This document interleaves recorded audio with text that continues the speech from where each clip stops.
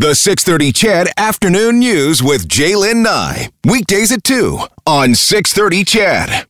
We are beginning to see a bit of a light at the end of the tunnel when it comes to vaccinations and what that could mean for an eventual return to travel.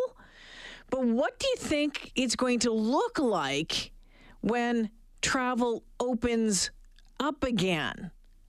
To explore this, we want to welcome back to the show the publisher of Western Aviation News, Brent Balla. Hey, Brett. Hi, Jaylen. Nice to talk with you again. Okay, so just to start things off, we know that a number of these sunspot destinations were put on hold earlier this year. I firmly believe that was part of a package, part of a deal to work towards some sort of a buyout, some sort of a package, some sort of help for the airline industry. We're seeing Air Canada and WestJet Sunwing putting it off just a little bit longer, but we're seeing these kind of creep back up, come back up. What is that telling you about where we are right now? That is a great question. I think you're right. I think it is quite likely that the negotiations are getting closer behind the scenes to give airlines some help, some form of loan, could be low interest loan or some kind of subsidy even. The details are still not being made public, which is pretty impressive for a government operation. But you're right. I think the signs are there that one of two things are happening. Either one, they're getting closer to a deal, or on the other side, the airlines are saying, that's enough. We promised we wouldn't fly to these southern destinations until the end of April. The end of April is coming. We're going. Yeah, let's get things moving along here. So as we move forward and more people get vaccinations, and my goodness, let's not even get into the conversation about potential vaccine passports, what we'll need to cross borders, that sort of thing. But I think testing is going to remain or become even more important at airports across the country. What do you think that looks like? Do you see that being unrolled in all of the major airports? I think it definitely will. Of course, Calgary had its testing program that was on. It got pulled when the federal government brought in new regulations to mandate testing at all arrivals. Edmonton was looking at it. Regina is bringing in some private testing. A private testing company is going to park their truck essentially outside the terminal and say, come by a test. Hey. And the question will be, through it all, airports and airlines seem to really be pointing towards rapid testing as the way to go.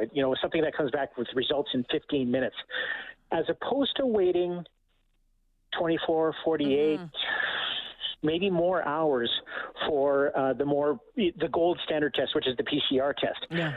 Everyone seems to be pushing in the aviation industry towards the rapid testing, trying to prove that it is as valid as the PCR tests, and therefore valid for everyone to travel. We're not there yet, but they're certainly pushing that direction. So, Brett, again, just cycle back to this potential lien or loan, whatever you want to call it. The whatever deal will be made to kind of prop up the airline industry in this country. I mean, Canada has really been. Well, there's a number of people that would say that Canada has been dragging its feet on this compared to other countries who have stepped up to help the airline industry. Now, let's make it clear that the airlines have been able to access some federal funds, but it's a different way than what we've seen in other countries. That's right. And so there's two things going on here. One is, yes, we're the only country in the group of 7 wealthy nations not to directly offer some form of support to the airline industry. And so that puts them behind the 8 ball in a lot of ways, because Canada doesn't just have a domestic industry. Well, right now we do because of closed borders. But generally, our borders, we rely on people passing through Canada to help generate a lot of money and a lot of revenues. And so what the airlines are saying is, because we're the only country that hasn't helped airlines, we're now falling behind all these other countries. And so what does that mean when things get moving again? It means that next time you want to book a flight to London, you may look at British Airways ahead of Air Canada. Wow. And that is where the real long-term risk is for Canada. Do you expect... I'm sorry, Brett, you're breaking up there. Sorry, no, I was just saying that's why they really have to get going again, because the long-term risk is they'll lose this market share to foreign airlines and people will look elsewhere. Yeah, and, so I'm I think a lot of folks are starting to think about travel. They're starting to think, hey, I'm getting the vaccine, that sort of stuff. Maybe later this year, maybe into next year. I know some people who have already booked resorts into maybe February, March of next year. They're going to wait and see. When it comes to prices and choice, how big of a part all of this is going to play in that? Well, where prices will really be affected is if you have to pay for your own testing, that'll add at least a couple $100 to the price of your trip. And so right there, that's one effect on price. So that may deter some people from going on holidays. Not everyone, obviously, but maybe a few people. Maybe someone who thought, well, I'll take the family and go see grandma in Nova Scotia this winter, or this summer, I mean. Mm-hmm. If you have to pay an extra $200 for a test, or let's see, multiply that by 4 people, now it starts to really get pricey. And so there's a bit of a risk on that front. But at the same time, airlines, they can't really raise prices a lot because travel is so price sensitive that it doesn't take much for people to say, you know what, I'm not going to go, or I'm going to drive. Yeah, depending on where you want to go, right? Yeah, so it's a really careful balance that they have to establish, especially on domestic routes. International routes, they have a bit more flexibility. To go to some destinations, they, in that case, they look at what's everyone else charging. And, maybe I can charge in that range too and make it profitable. There are some folks out there, I don't even have to look at my text line to tell you this, Brett. People, who cares? I mean, they get enough money as it is, that sort of thing. But, the importance of a strong aviation industry in a country, why is it important that we have, well, number one, competition we have competition, but we have airplanes going to places, from St. John's to Yukon. Like, I just think some people poo-poo it. I agree, and there is perhaps an argument to be made that there were too many flights going across the country before. Maybe you can make that argument. Certainly from an ecological, environmental point of view, you can make that argument. But at the same time, getting across the country in Canada, you can't really hop on the train. No. You can drive, but I hope your stamina is pretty good. Yeah. And so Canada needs, so let's face it, there's a lot of places you can get where there aren't even any roads. So now you're stuck in a plane, especially in the north. And you think of northern BC and northern Alberta, you're looking at a 5-hour drive just to get to an airport. So, you pretty much need some kind of domestic aviation industry to get people and goods moving. And this isn't even talking about goods like cargo, essential medical supplies, things like that. Yeah.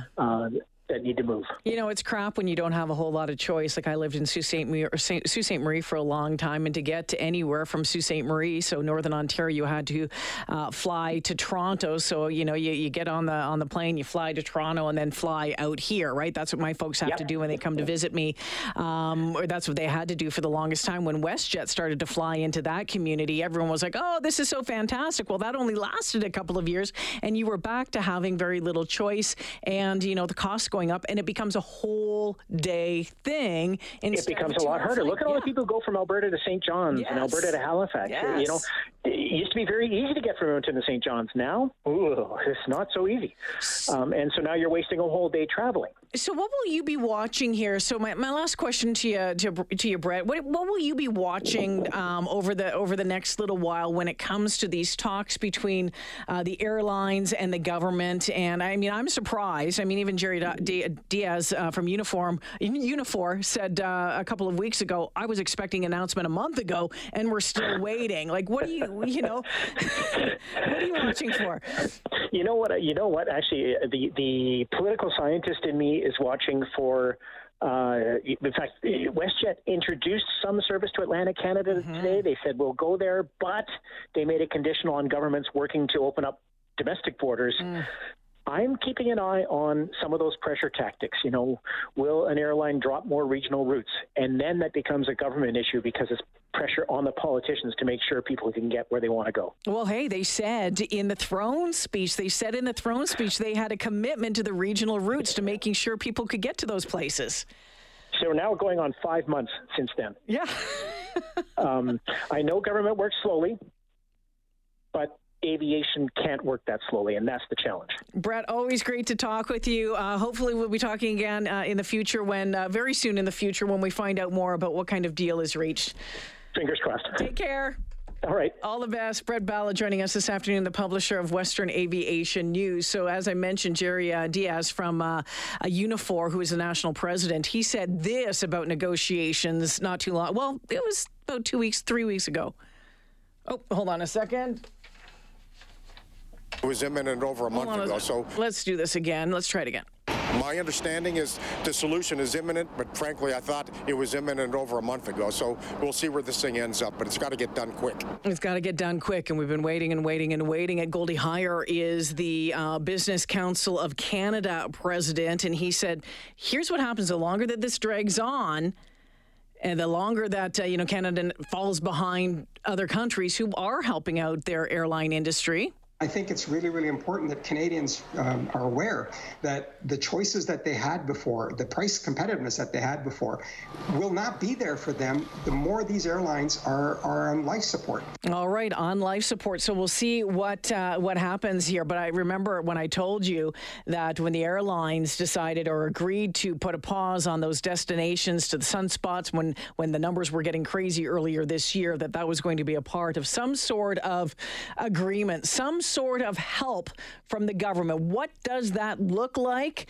They're not using the word bailout. They're using the word loans, a low interest loan.